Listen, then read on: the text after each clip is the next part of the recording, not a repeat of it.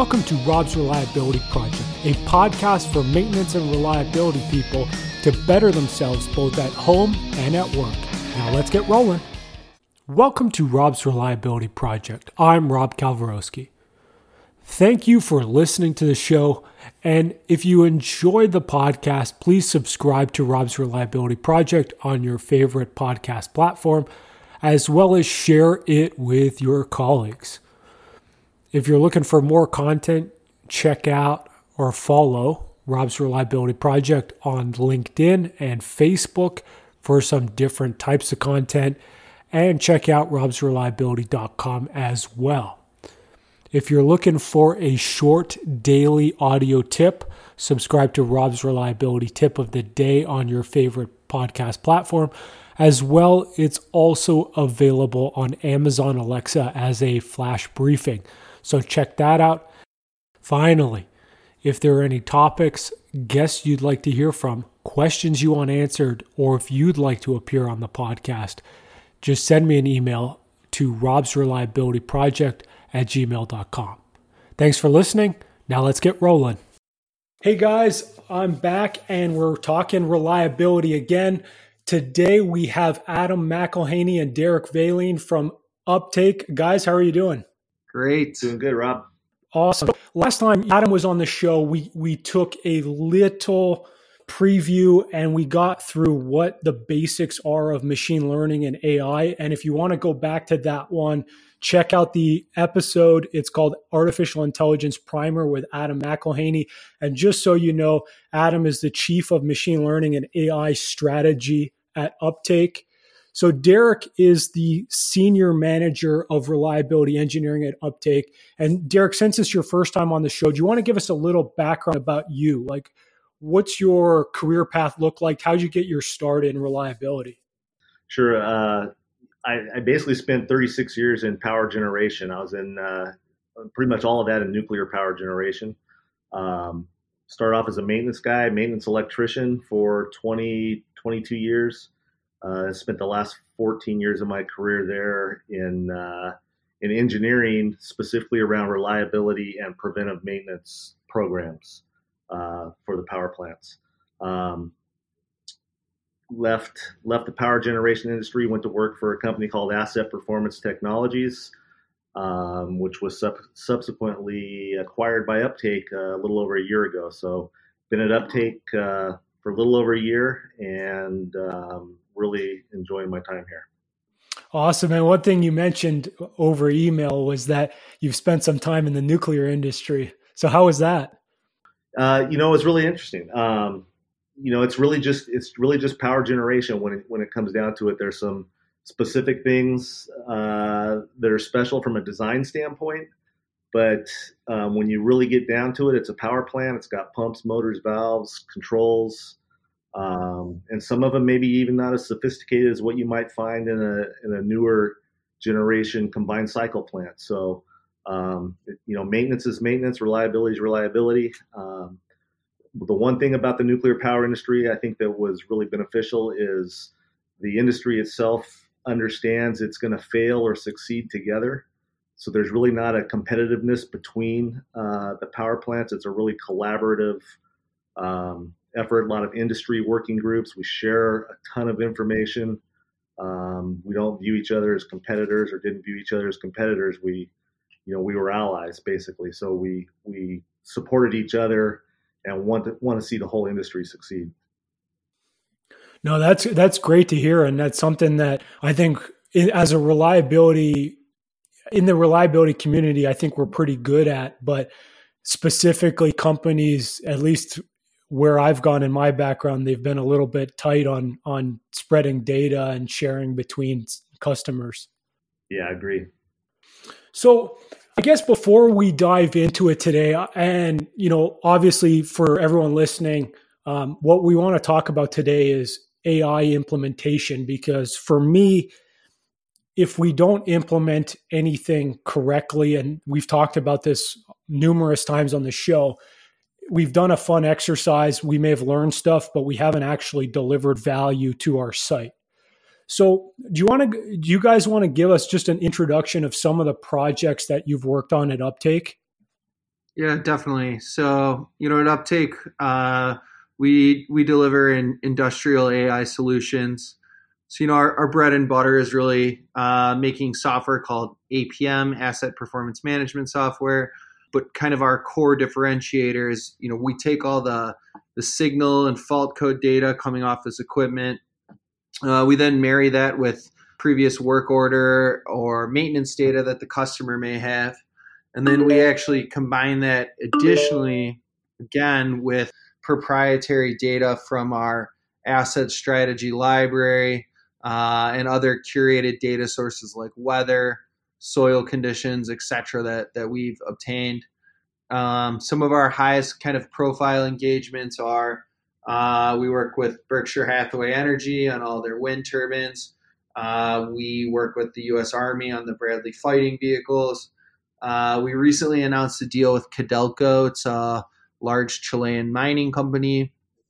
So in this APM software that we make, it does all the typical functions that you would want to manage the life cycle of an asset. But then you also get these streaming real-time alerts that are being generated based on the health of the machine. So my team, like you said, I'm the chief of machine learning and AI strategy here at Uptake.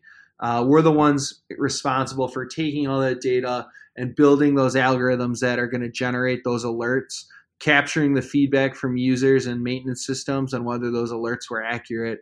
And then we plug in very, very closely with Derek's team. So Derek, you maybe want to talk about how your team works with us? Yeah, I think really the reliability engineering team here, we engage with the data scientists, the guys on Adam's team, to really give some contextual data around the equipment and around just maintenance in general. But a lot of sensor data, a lot of individual tags coming in on a piece of equipment. What are the problems that we're trying to solve with that information, and what information is really important? What's it going to tell us? Adam's guys are really, really sharp. They can write some incredible algorithms. We provide the context around what's important to write those algorithms on. Yeah. So typical engagement for us will look like, we'll start with a customer and helping them understand their problems. The customers come to us with business problems, right? So we really depend on Derek's team to help translate those customers' business problems into reliability problems, and then help translate those reliability problems into a subset of those that we can tackle via AI strategies. The reliability team here at Uptake is then really instrumental in helping us figure out what data we need to acquire from the customer and when. We don't want to just go in and say, give us all your data, because that would mean, in some cases that would mean the customer doesn't see any value for maybe 12 months. So Derek's team can really help us figure out, okay, this is the data you should start looking at. And this is where I suspect there may be low-hanging fruit, things where there's high data availability, high criticality, high cost when it does fail, but lower amount of complexity. I think, yeah. And to me, that's one of the key steps to just model building in general, right? Is like, what's the problem you're trying to solve, and what's the data that you need to obviously to look at that problem? Like for me, I mean, once you said Codelco, and I kind of knew that you guys, I saw that you posted it. But mining is really interesting, right? So it's kind of my bread and butter. And one of the things I found in mining was we were looking at telemetry data back in, I think it was 2012. And one of the things that came out of doing some short work on that and trying to justify the full implementation was the haul roads themselves are one of the most important things at the mine. So we were soft rock, I guess. So the roads change all the time. And one of the most important pieces of equipment at the site is actually the grader, which makes the roads flat. Kind of makes sense when you think about it logically, right? Like the roads are flatter so you can drive faster. Your equipment takes less damage because you're not going over bumps.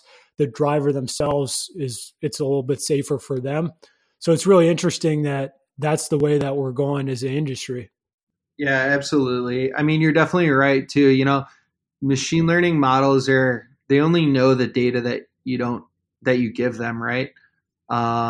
So, knowing no machine learning model will tell you, hey, you actually need to look at the haul roads. Unless you give the machine learning model that data, you really need the human to kind of guide the algorithm and say, hey, these are the things that you should be looking at. And so that's one of the functions that Derek and the reliability department at Uptake help us with.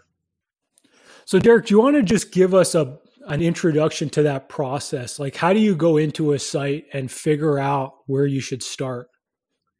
Well, a lot of what we do, we start with, obviously, the customer is going to come to us with a problem that they want to solve. But believe it or not, we get a lot of our insights just from work order information. If we can get good quality work order information, we can then pinpoint maybe some pain points that the customer wasn't even aware of. Assets that maybe are they're spending more on than they should be, whether that be from spending that on preventive maintenance that's really providing no value in terms of reliability, or assets that maybe are failing more often than they should, and causing you a financial impact that way. So really, that's one of the things is blending in some financial analysis into the on top of the reliability analysis to really figure out where can you get the biggest bang for your buck. I mean, there's a ton of things you can go after in a power plant or a mine or any other industrial facility, but the bottom line is, where can I have the largest impact in the shortest amount of time? And that's really kind of how we approach it. Yeah, and I mean, that's a great thing to start off with, and it's something that we've talked about before on the show with respect to root cause analysis, right? Is you can have these big one-off failures, but those might not be the ones that you need to go after. It may be those chronic problems that you have all the time. And for example, again, back to mining, is we used to have these electric shovels that scoop the dirt into the haul trucks, and they were having these small down outages that were due to electrical issues. And it would take the truck down for, it was anywhere between 30 seconds to 2 minutes, but it was happening all the time. And those actually, if you cumulatively put those over a year's worth of time, they were worth way more than these engine changes or something like that, where it was taking down a truck for 3 days or a week. Yeah, that's exactly right. I mean, if you look at it, you can have a component or an asset that when it fails, it's a very significant failure, financially. But if that failure is very rare, if you look at that on an annual basis, the cost of that failure could be actually relatively low, annualized, versus the exact example you're talking about, where if there's a lower impact components or a series of components, but you're having those failures constantly, they actually could have a higher financial impact and a higher impact on your business outcomes than that one big failure. I was going to say, just going back to what Derek said about kind of work order data as being at the heart of this. Yeah, I definitely agree with that. And in fact, too, another kind of interesting area where our teams have collaborated is, we've invested a lot of R&D resources in the data science department to developing AI algorithms that can actually help clean up work order data and standardize work order data across different sites or different parts of a company that may have different failure hierarchies or different sets of failure codes for mapping that data. That typically is a very high value exercise for both us and the customer. It's high value for us because then we get this kind of superset of higher quality data to leverage for our algorithms.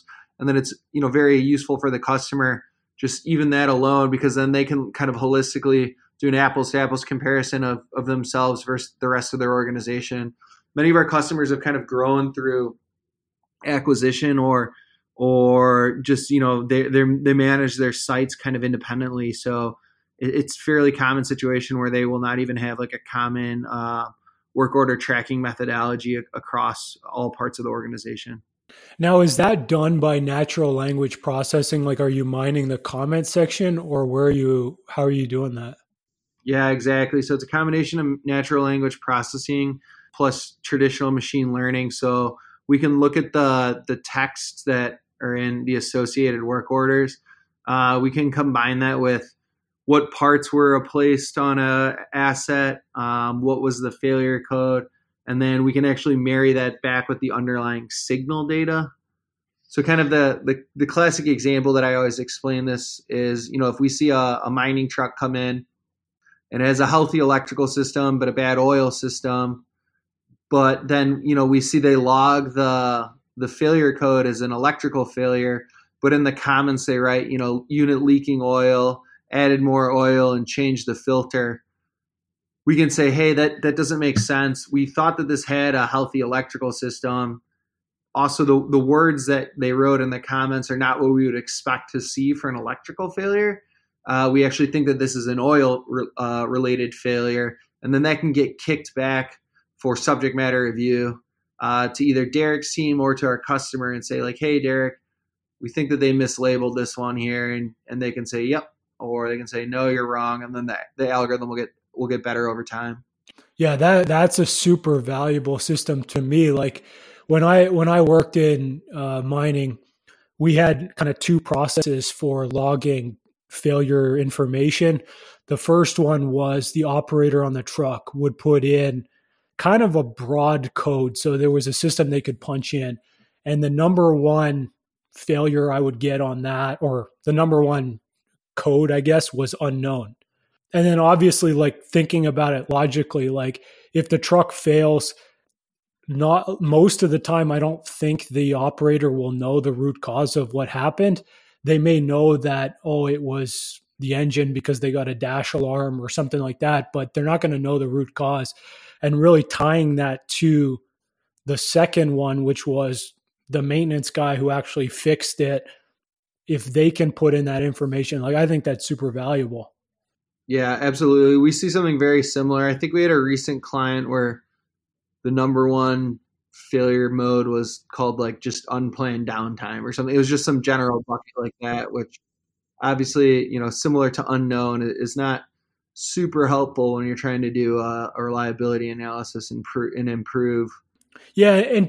And to me, like Derek, this is the key, right? To me, this is a cultural thing and a people thing. Like, how do you feel about that?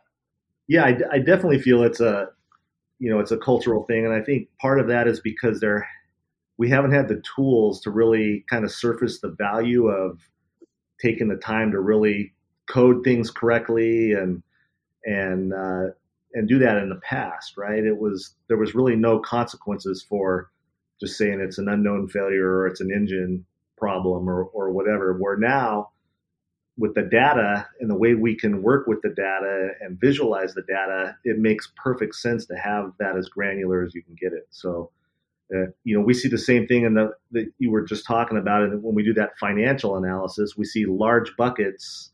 Sometimes the largest bucket of cost is at a very high level, a system level, or some common tag, where if we can clean that data up and we can realize, wow, this part of that was really on your pumps, this was on motors, this was on valves, then we can do a much more accurate assessment and really help you solve the problems that are really at hand.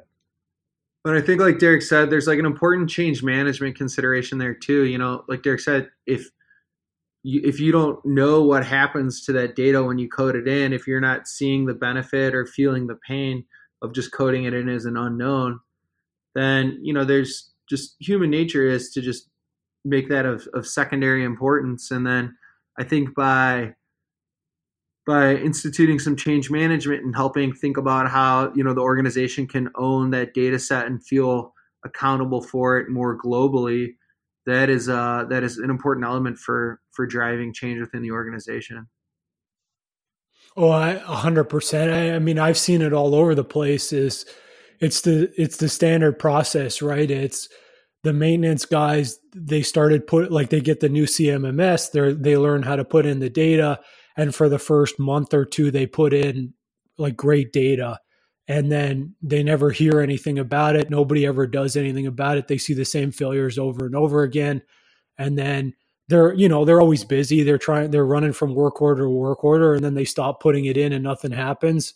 And even then they become disillusioned with the process because they complain about something, they put in work requests and nothing happens. And it's just human nature. And to me, this is like, that's reliability engineering. Like, we need to be feeding back to our people both the good things that they do, like, hey, this data was super useful that you put in, thanks for doing that. This is how we're using it. This is how we're going to solve your problem. And then also the negative side, I guess, where it's like, you didn't put in anything. Why was that? Can we get that better next time? Yeah, that's a great point. Definitely agree. Yeah, and I think the thing is, you don't have to be perfect either with some of the machine learning that we can apply now. It's a matter of continuous improvement, right? You don't have to be perfect to start with. The models will improve over time if you provide the right feedback. It's a great point. Now, what does that feedback process look like? Is it kind of like a thumbs up, thumbs down, or is there a component where the person writes in a comment?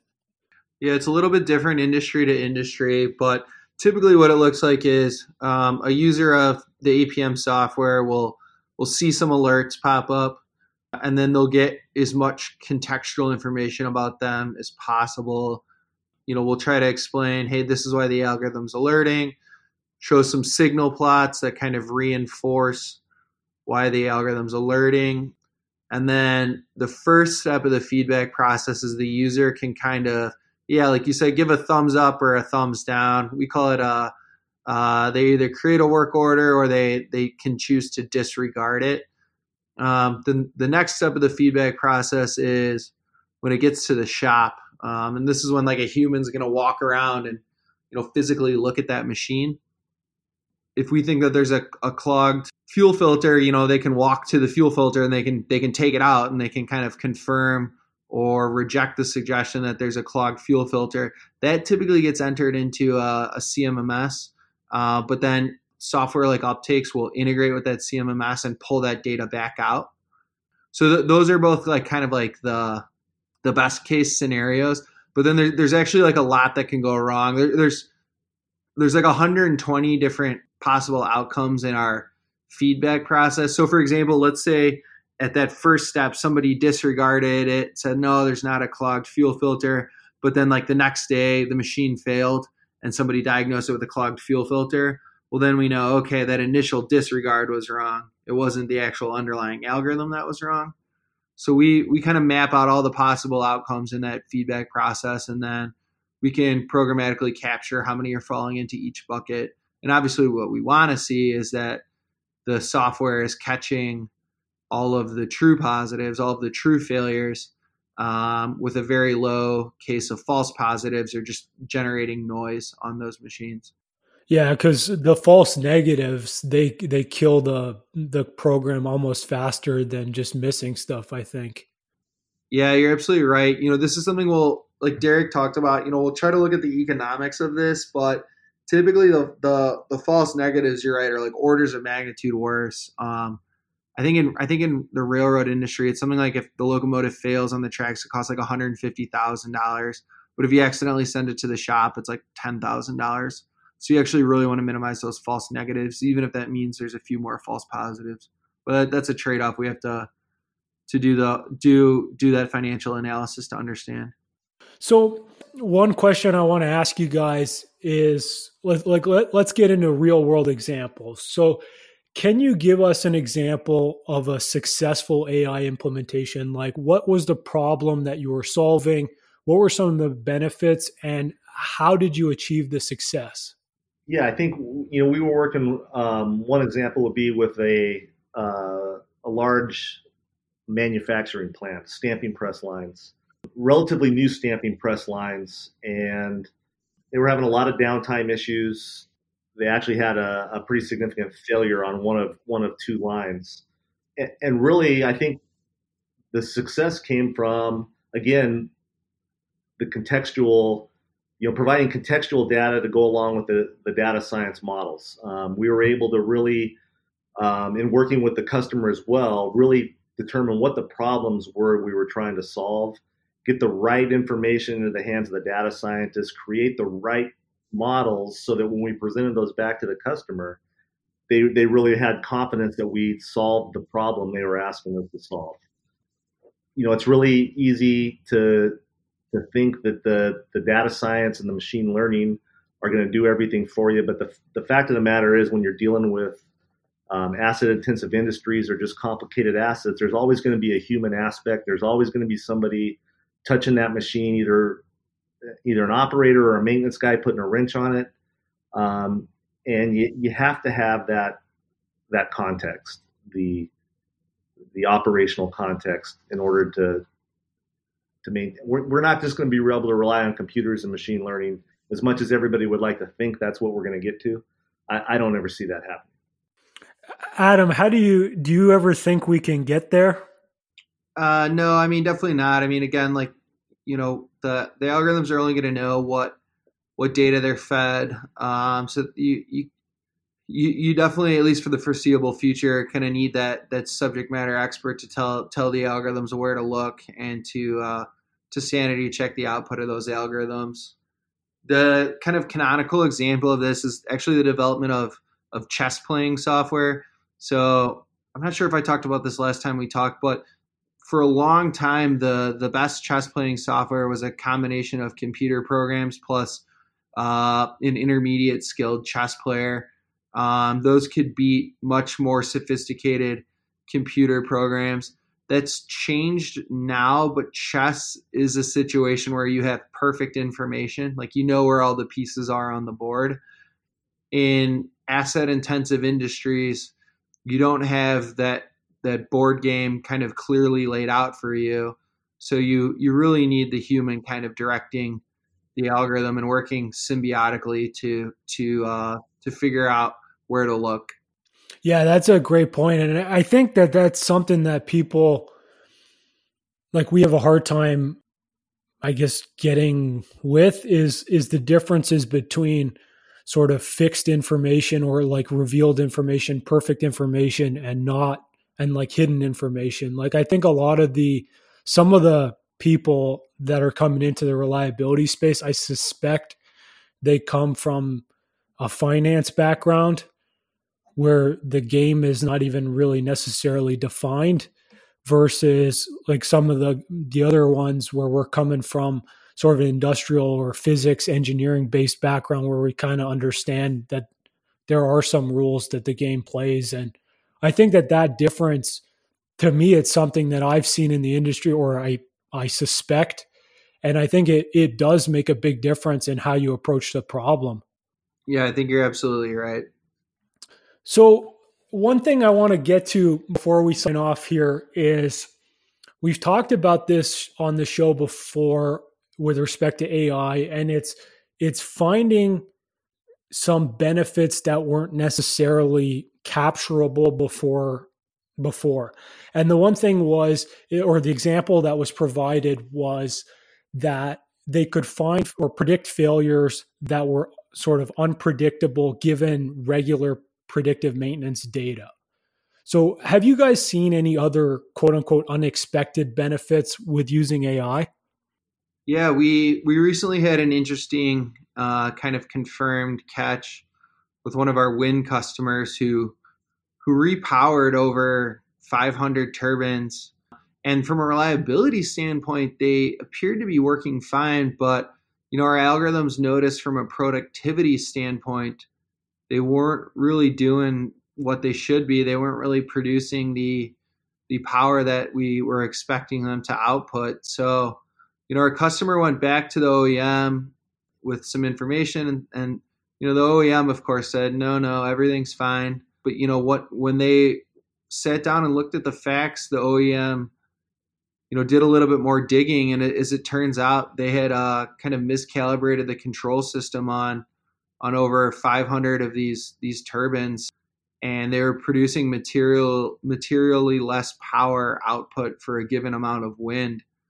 And so that's something, that really kind of goes beyond just traditional reliability analysis. And, when you're looking across 500 assets like that, I think that kind of shows the power of a data-driven approach, because, a human's not going to be able to kind of look at the power output across all of these 500 different turbines and detect those types of subtle variations from the from the design curve across that many assets and that many signals. Yeah, that'd be a hard job to do. But yeah, that's one thing, I've been speaking to a couple other companies in the AI space, and one of the things they've mentioned was not that a lot of the gains are not necessarily on the predictive maintenance side, they're also on the production side. How do you see that shaking out? Yeah, that's where we're really having that in-house team of subject matter experts like Derek and the rest of his crew is really helpful, right? Figuring out where should we prioritize productivity versus reliability, and where do we think we can have that find that low hanging fruit, which is going to deliver value and quick wins for our customers. Derek, any thoughts on that? Well, I think actually we have some algorithms that actually can combine financial inputs with the maintenance strategies, and actually recommend a financially optimal strategy in terms of what tasks should you perform at what frequency based on the cost to perform those tasks and the consequence of failure. And when I think of consequence of failure, I think many people think about that it strictly as in manpower and material to make a repair or a production loss associated with that failure. But when you think about it, you have, there's some value you're going to place on damage to your reputation or maybe margin with your regulators, and we can take all that into account as well and determine or recommend a financially optimal strategy that you can then take and make sure it fits in with your processes and your business goals. Yeah, and that's something that I need to get better at least communicating. I come from the economic side and I just use the word cost, right? And that's something where a lot of people think it's just either the financial cost, production loss, but you're right. Like it does include like safety, the cost of safety, like did you hurt somebody, environmental stuff like that, those actually, to be honest, are usually more important than the production cost itself. Yeah, exactly. That's a great point. Yeah, I tend to use the word cost also. I think you're right. Sometimes that's not, I mean it in a very broad economic context, but I think sometimes it's interpreted in the vernacular of just direct monetary cost from the first order. Those economists. So the last question I got for you guys is, what are some of your top tips for implementation? So like we've talked a little bit about, we need to have the human side and we need to have some sort of context with AI. Do you have any other tips that you got for us? Well, I would say, don't try to go from A to Z in one step. Take some time and kind of understand where you are in terms of your maturity level and your ability to actually implement AI with the end goal that, maybe you want to be a fully digital company, you want to complete digital transformation, but maybe the first step is just getting your maintenance in order and starting to build the infrastructure to do the more advanced analytics, or maybe you're down that road already somewhere and you can take a larger leap. But I think the first thing for me is really just understanding where are you and where are you going to get the largest value in the shortest amount of time, and then go from there. Yeah, no, I agree. And I think that that's one thing that I've talked about before is just having some foundational elements in place. Like you have to be able to execute maintenance. You need a decent planning and scheduling process. You probably need some good IT systems in place. Like all that stuff has to be in place before you can slap on the artificial intelligence on top of it. I see it no different than, a lot of things like having an advanced predictive maintenance program. It's like, if you can't plan and schedule, if you can't execute maintenance, like you'll just get 200 alarms a day and it's going to be crazy. Exactly. So, first off, thanks guys for joining me on the show again. And do you have anything to plug? Like, are you going to be at any conferences coming up? Should people follow you on LinkedIn? Anything like that? Definitely follow Uptake on LinkedIn. Follow myself on LinkedIn. We're constantly posting, informative blogs. We recently started a tech blog, which is separate from our main Uptake blog, and that's really kind of by techies for techies. We really gotta go into the nuts and bolts of some of the stuff that we do here, and I suspect that some of your listeners will, actually appreciate that level of technical detail. So that can be linked to just from our main blog at uptake.com. Awesome. Derek, any plugs? Nah, nothing for me. I'm just not attending any conferences or speaking at any conferences. Just here, really trying to support Adam's team and the rest of our team here at Uptake right now. Awesome. No, and I definitely am going to ask you guys to come back on the show to tell me more about Codelco. That's something I'm interested in. Yeah, absolutely. Just to update Bob, the tech blog is medium.com/uptake/uptake-tech is the Uptake tech blog.